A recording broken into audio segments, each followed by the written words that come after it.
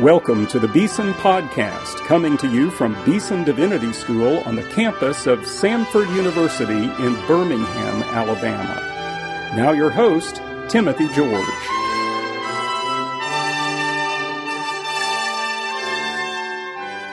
Welcome to today's Beeson Podcast. Well, today I have the privilege of introducing you to one of my favorite preachers.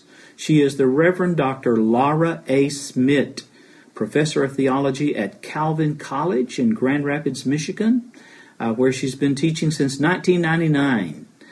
She's very active in the life of the church in many different ways, serving as pastor and minister in several different congregations and different denominations. She's now affiliated with what is called ECO, a Covenant Order of Evangelical Presbyterians. Well, we're going to hear a lecture she gave here at Beeson Divinity School in connection with our William E. Conger Jr. Lectures on Biblical Preaching. It was presented in February 2016. It's called Proclaiming the Truth, the Appeal to Reason. It's actually the first of a two-part series. Maybe we'll get to hear the second lecture in this series a little bit later. But we're going now to Hodges Chapel to listen to our friend, Reverend Dr. Laura Smit, speaking on Proclaiming the Truth, the Appeal to Reason. Since I'm not preaching today, I'm lecturing. I have notes. So I had a few notes yesterday, but I never looked at them. But I'll probably have to look at these. And I'm going to have to look at them to start with because I've got a quote from C.S. Lewis. In the 30s, at some point, I haven't been able to find the date, C.S. Lewis gave a lecture at Manchester University. And then in 1939, he published this lecture in his collection called Rehabilitations. And it's since been republished in his collection of select literary essays. So it's not one of the more central Lewis works. Some of you may not have heard of it. It has a doozy of a title, Bluspels and Flanlin Spheres, a Semantic Nightmare. And those two words are words he makes up in the course of the article. So it's a sort of strange paper. It's about metaphors and how they work in language and how imagination is a necessary tool for us to explore concepts that are a little bit beyond our ability to understand. So that context aside, here's where he ends up in that article. He says this: "It must not be supposed that I am in any sense putting forward the imagination as the organ of truth. I am a rationalist. For me, reason is the natural organ of truth, but imagination is the organ of meaning. Reason is the organ of truth. Imagination is the organ of meaning." Well, I'm structuring my two talks today and tomorrow around that quotation. Today talking about proclaiming the truth, the appeal to reason, and tomorrow talking about the move to meaning and the appeal to imagination. Some of you are now thinking, oh, clearly tomorrow will be much more interesting than today. I wish I had scheduled this differently. And I'm sorry, you're probably right about that. That tomorrow will probably be more interesting than today, but we'll see. I think that the preaching act has to include both these things. We have to proclaim the truth, and then we have to somehow communicate that in a way that touches the imagination, touches the heart, moves the truth into the life of the people who are listening to us so that it has some traction. And that, I think, is the movement that requires imagination.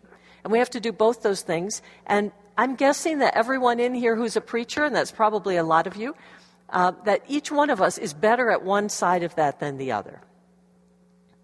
Each one of us is going to be more gifted either at the straightforward proclamation of the truth or at sort of creative ways of talking. But I think if you try to do just one of these two things without the other, you're going to have a problem, because preaching needs to do both. Preaching that simply proclaims truths, but in a way that never appeals to the imagination and never makes a move to meaning, is not lively preaching. It's not preaching that transforms. It's not the living presence of the Word of God. But preaching that's just creative and interesting but never roots itself in the truth may transform people, but in very bad directions. So we need to have both these things. The truth needs to be proclaimed, and the imagination has to be engaged. Now, it is my impression that the truth is not being proclaimed in the American church the way it used to be. Maybe that's just an older person looking back nostalgically, and we all do that, right? But I have some evidence from my own students that the truth isn't being terribly well proclaimed in a lot of their churches. I teach undergraduates. I don't teach seminary students. And my undergraduates are Christian people almost completely. Once in a while we get a non-Christian who wanders into Calvin by mistake, but that is sort of a rare moment. Most of our students are deeply committed Christian people. They love Jesus. They want to live a Christian life in every area of life. They want the lordship of Jesus to be manifest. That's why they're at Calvin College. And yet they show up in my intro theology class and they know almost nothing about the theology of their own tradition. They have little catchphrases that they can say to me. They can say, Jesus died to save me from my sins. They can say that. And then if I start saying, and how does that work? No idea. I'll be teaching a class on the sacraments, and I'll say, now, how do the sacraments work in your church? And they can tell me. They can tell me things like whether they go forward or whether they stay sitting in the pew. They can tell me if they use grape juice or wine. And then I say, and what does your church believe happens in the sacrament? No idea. So it's not that they aren't present. They're there in church. They're listening. It's not that they're stupid. These are smart students. It's not that they're indifferent. They love Jesus. It's that they haven't been taught. They haven't been taught. Now, it's possible, of course, that this is more a problem about youth ministry than it is about preaching. But I think that most of these students have spent a fair amount of time listening to sermons, sitting in worship services. I have only this anecdotal evidence to go on for myself, but there are other people who have done more studies about these things. Kenda Dean, for instance, has done some research about what is actually being taught to our young people. And she says the reason they don't have much grasp of the faith is that their parents don't have it either. Somehow there's been a lack of teaching that's been happening in the American church. Christian Smith has done a lot of similar studies, looking at how in many, many churches, what's called Christianity is really some form of moral therapeutic deism, a kind of self-help religion that bears very little resemblance to the gospel.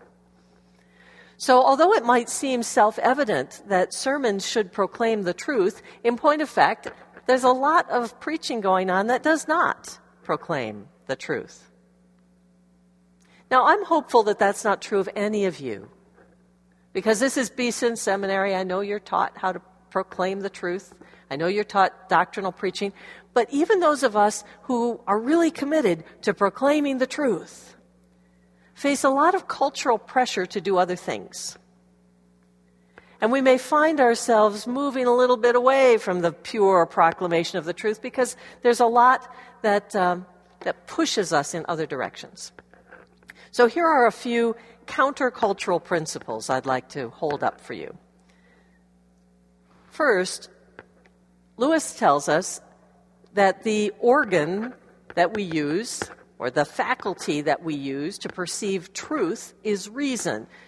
So if Christianity is true, then thinking about Christianity has to involve the reason.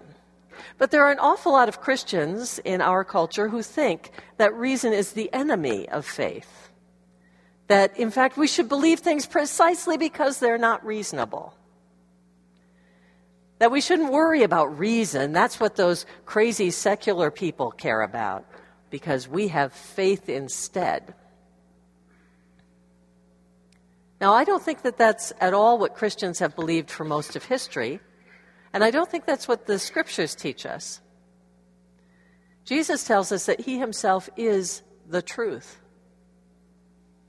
He is the second person of the Trinity who has proceeded from the Father. He's the speaking forth of everything that needs to be known about the Father. He's the showing of the glory of the Father. And he means for that to be understandable to us. He has come to reveal things to us, not to keep us in a state of mystification. The great mystery has been revealed. Christ in you, the hope of glory. Most Christians throughout history have understood that reason and truth proceed from God, that they're rooted in the very nature of God. God who is the truth and from whom all truth proceeds.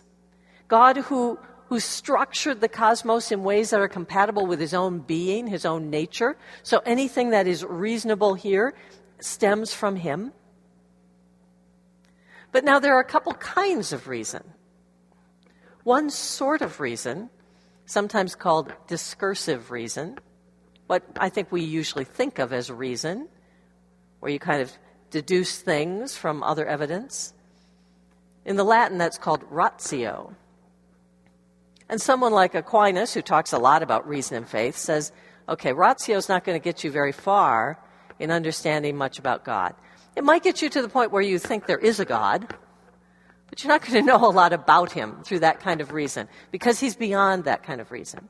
But there's another kind of reason, the kind of reason that apprehends or receives, and in Latin that's called intellectus, where we get intelligence from, right?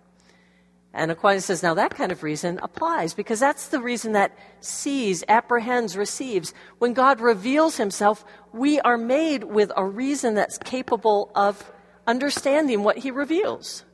It's part of what it means to be made in God's image, that when God tells us things about himself, we have some idea what he's talking about. We can receive what he shares with us. So our reason is not our enemy when we come to proclaiming the truth. And that means that the reason of the world is not our enemy either.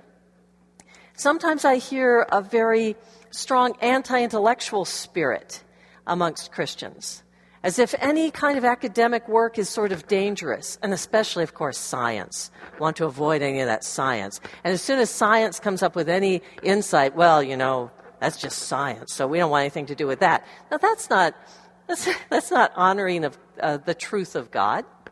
All truth belongs to God. We're not afraid of truth. I'll give you another quote, a great quote. This is from Thomas Aquinas. I'm a medievalist, by the way, so I have to quote these old people, okay?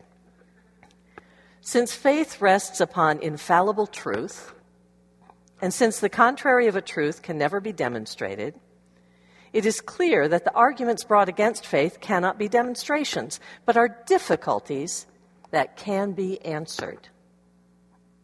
Okay? Faith rests on truth, infallible truth. So if someone has an argument with you against faith, well, you know it's not a demonstration, it's not a proof, because truth can never contradict itself. So you may not know the answer, but you know there is an answer. You can be calm about it. You don't need to get all stressed out or worried. So science comes up with some new theory, and it seems like it's true. And you don't immediately see how that's reconcilable with your faith. Don't panic. If it's true, it's not a threat, because God is truth. So we don't need to worry about this. We don't need to be in a posture of defensiveness in our preaching or in anything else. When I was a girl, the pastor of my church had a sort of favorite target, sociologists. I don't know why he picked on sociologists, but whenever he was talking about secular culture and secular explanations of the world that we had to reject, he always blamed them on sociologists. Now, my father was a sociologist.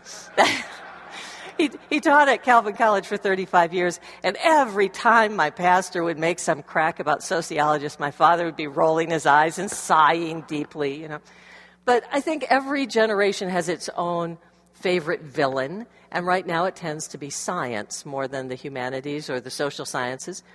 But we need to avoid that kind of antagonistic attitude toward learning. We're not afraid of learning. I think that, for me, one of my favorite examples of this receptive kind of reason is seen in Anselm. I hope that some of you have read Anselm's Proslogion, where he makes this argument that has come to be known as the ontological argument. That's not a very good name for it. It's where he talks about God as that than which nothing greater can be conceived. And I think so much of the difficulty of the argument is the grammar of that little phrase. It's the that then which that just freaks people out, right? But God is that being that you can't imagine anything bigger than. Well, that's awkward too, isn't it? So there's no grammatically easy or fluid way to say that. But from that claim, then, Anselm gets to a claim that God exists necessarily. God has to be. Existence is part of the very definition of who God is. But what's interesting to me about that argument is he's not using ratio at all. That's not what he's doing. He's not just trying to come up with a cool proof for the existence of God using his reason. The whole discourse begins with prayer. First, a prayer of confession, where he says, Lord, I am so sinful, I'm so wrapped up in myself, I can't see you aright. You have made me to do one thing in life, and that is to see you, to know you, to be in relationship with you. That's what I'm here for, and I can't do it. My sin is getting in the way. And all I want is to know you. So I'm asking you to show yourself to me. That's how this starts. And of course, Anselm already has a lot of factual knowledge about God. He's, at this point when he writes it, known as the smartest man in Europe. He's writing all sorts of treatises. He's the abbot of a monastery. He's going to become the Archbishop of Canterbury. He knows a lot about faith. But what he still wants is to see God's face. And ratio, that kind of discursive reason, will never get him there. So he prays and he asks for God to show himself. And then he continues his life of going to worship many times every day, singing through all the Psalms once a week by memory. And in his course of singing through the Psalms by memory once a week, twice in the course of the Psalms, you run into this expression, the fool says in his heart, there is no God. And every time Anselm hits that, he thinks about it. So he's meditating on Scripture, and he's carrying that verse around, and he's thinking, why is it so very foolish to say that there is no God? And it's out of that place of confession and prayer and asking for revelation and then meditating on Scripture that then he has this insight. God has to exist. That's why it's foolish.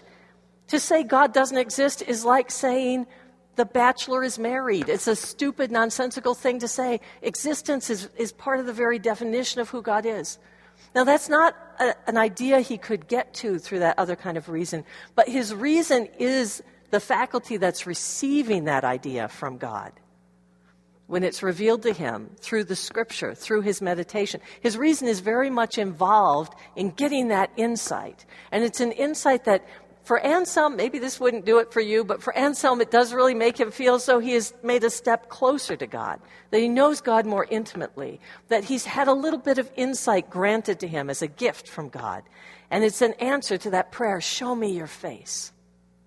You take that argument that Anselm creates in that way, and then let a philosopher loose on it who's going to try to analyze it as if it's a piece of ratio, and it doesn't quite work. It doesn't quite make sense. But when you understand it as a prayer, begging God to show himself to my reason, which is here as a big receptor, it works very well. It's a beautiful argument. And all of us can have that kind of experience of God. We pray for understanding. We pray for enlightenment. In my tradition, the Presbyterian tradition, we typically do that together. We believe we're wiser together than we are alone. We deliberate in deliberative assemblies where we ask the Holy Spirit to open our minds to receive new understanding. We don't think that's unreasonable. We think it's God lighting up our reason, using our reason as a big receptor for what he wants us to know, usually through the Scriptures, his word directly to us. So we're not being anti-reason, and we're also not being private when we proclaim the truth, because Christian truth is public truth. Christian truth is not just true for you and me, but not for other people. When we claim Jesus Christ rose from the dead, that's true whether you believe it or not. It's not a truth that's dependent on your belief. You know, Jesus is not Tinkerbell who dies away if you stop believing, so everybody please clap your hands. That's not how this works.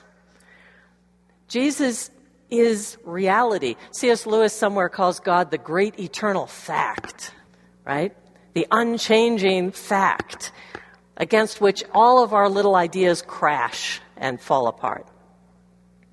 So when we proclaim truth, we need to proclaim it with boldness, not as our opinion, not as something that's only true for the people in this room, but as an expression of the way things are, the nature of reality, the structure of the cosmos.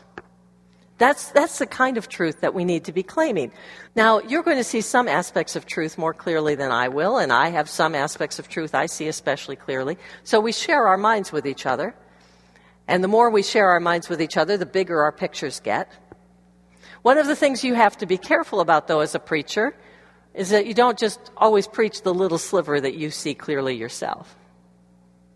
Have to find ways to broaden your preaching so that you're proclaiming the full truth of God, not just your favorite bits. There are different ways to do that. When I was young, my church was very big on catechetical preaching. We would go through the Heidelberg Catechism. Not always the most exciting way to structure sermons, but it does make sure that you kind of cover the whole waterfront in terms of doctrine. Of course, it's limited to one tradition. Other churches use a lectionary. That has its pros and cons. Lectionaries leave out big chunks of Scripture. Some people try to preach all the way through the whole Bible. But whatever structure you use, I think you have to be very intentional about saying, I'm not just going to always find in this text my favorite theme. I'm not just always going to find, maybe you're a God is love person and somehow every text you pick up, that's what you say. And if that's the only thing you ever tell your people in your congregation, that's not the full truth of God that needs to be proclaimed. This public truth is not just my favorite idea. It's the way life is. And that involves a lot of aspects. So we have to try to get clear about the state of affairs. Christian truth is also not a personal moral code. I think a lot of people in secular culture today want to reduce our religious commitments to a personal moral code, kind of saying, well, yeah, that's your religion, that's very nice, but, you can't impose it on other people, and doesn't it just mean you should be kind to each other? But, of course, that's not what Christian truth is. Christian truth has a lot more to do with events and history and God's role in the world and the kind of people we're made to be and what we are failing to be. So Christian truth is not ever to be reduced to morality. This, I think, is one of the biggest problems in preaching today that I see, that so much preaching reduces down to moral guidance. I mean, this is the confusion that leads you to preach a series of 5 sermons on how to strengthen your marriage. Now, it's good to strengthen your marriage, but self-help is not what people come to church for. They come to hear the truth of the gospel. And if you happen to be preaching a passage that talks about marriage, by all means preach it. But that passage will also talk about the relationship of Christ and his church, and it will situate marriage within the greater community of faith, the covenant community, the body of Christ. It will not just be a little self-help guide about how you and your partner can get along better. And if that's the kind of preaching that is happening in your church, then you are not hearing or giving the full proclaiming of the truth. Christian truth requires the supernatural.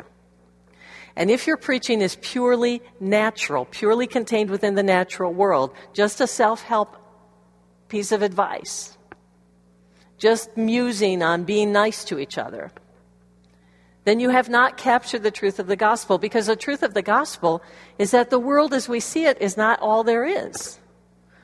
The world of our senses is not all there is. That the God who made the cosmos and who's holding it in existence is not visible to us, but is radically immanent, present at every moment, involved in everything we're doing, and also radically transcendent, beyond anything we can think or imagine. And that we are constantly living and moving within that God's presence. That we are living before his face. And that his approval is the most important thing in life for us. The worst thing that can happen to you is not that you die, but that God would not approve of you. That is the kind of supernatural truth that we need to be proclaiming. So, where do we start in talking about the truth? We talk about the creation. And whatever you think about what science says about creation, I just don't think you need to get all worked up about that myself. Maybe that makes me liberal to you. I don't know. Seems to me the clear message of Genesis 1 and 2 is that God made everything. He's the source of it all. And He made it all good. If you have any science that says something contrary to that, you have to say, well, I've got to be pretty skeptical about that science. But for the most part, that's not what science is speaking to. For the most part, science is just speaking about a whole different set of questions than the questions we should be talking about.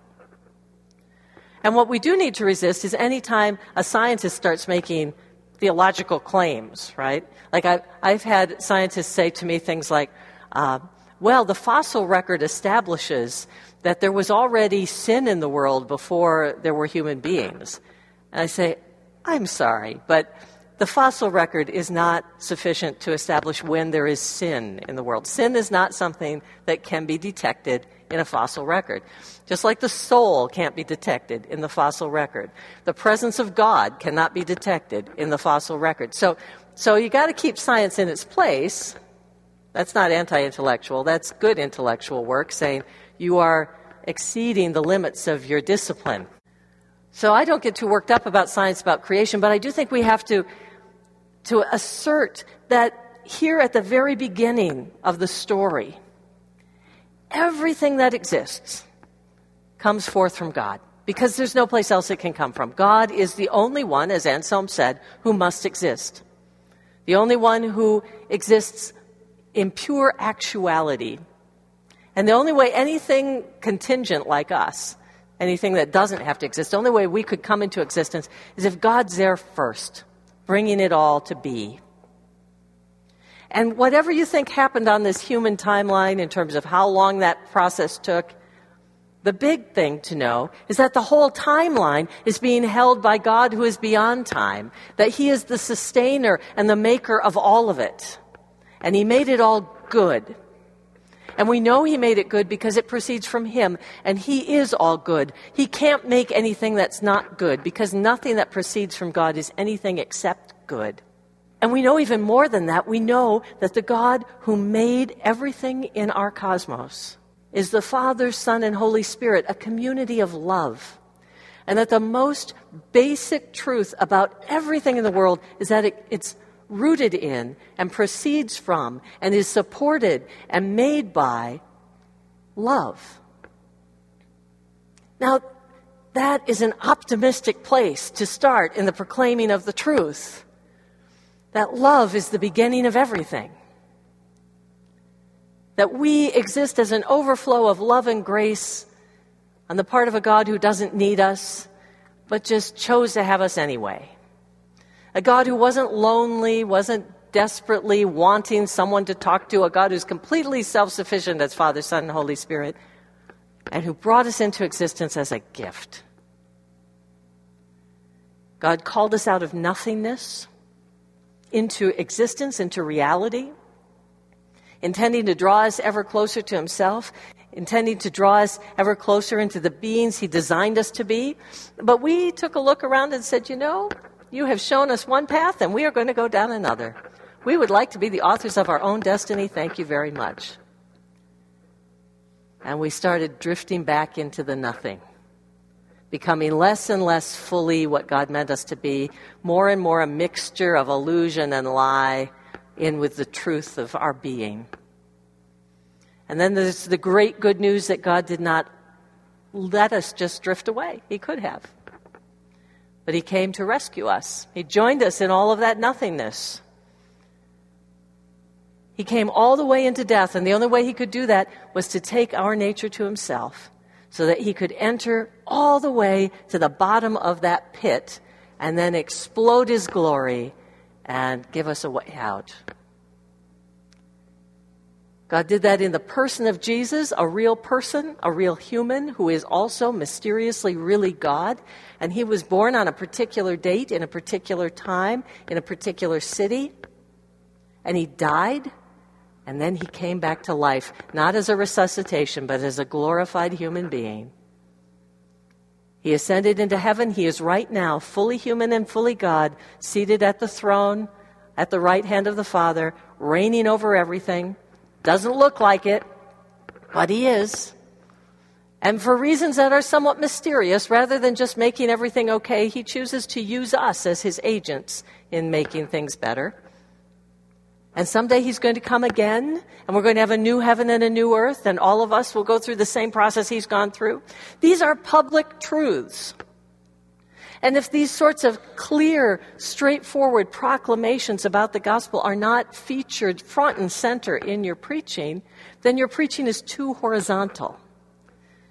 Then your preaching is not enough about the gospel. It is not enough about the truth that must be proclaimed. And it is too much about some kind of a self-help religion, some kind of a therapeutic process. But that's not what we're called to talk about. We're called to talk about the truth who came to live with us in Jesus Christ.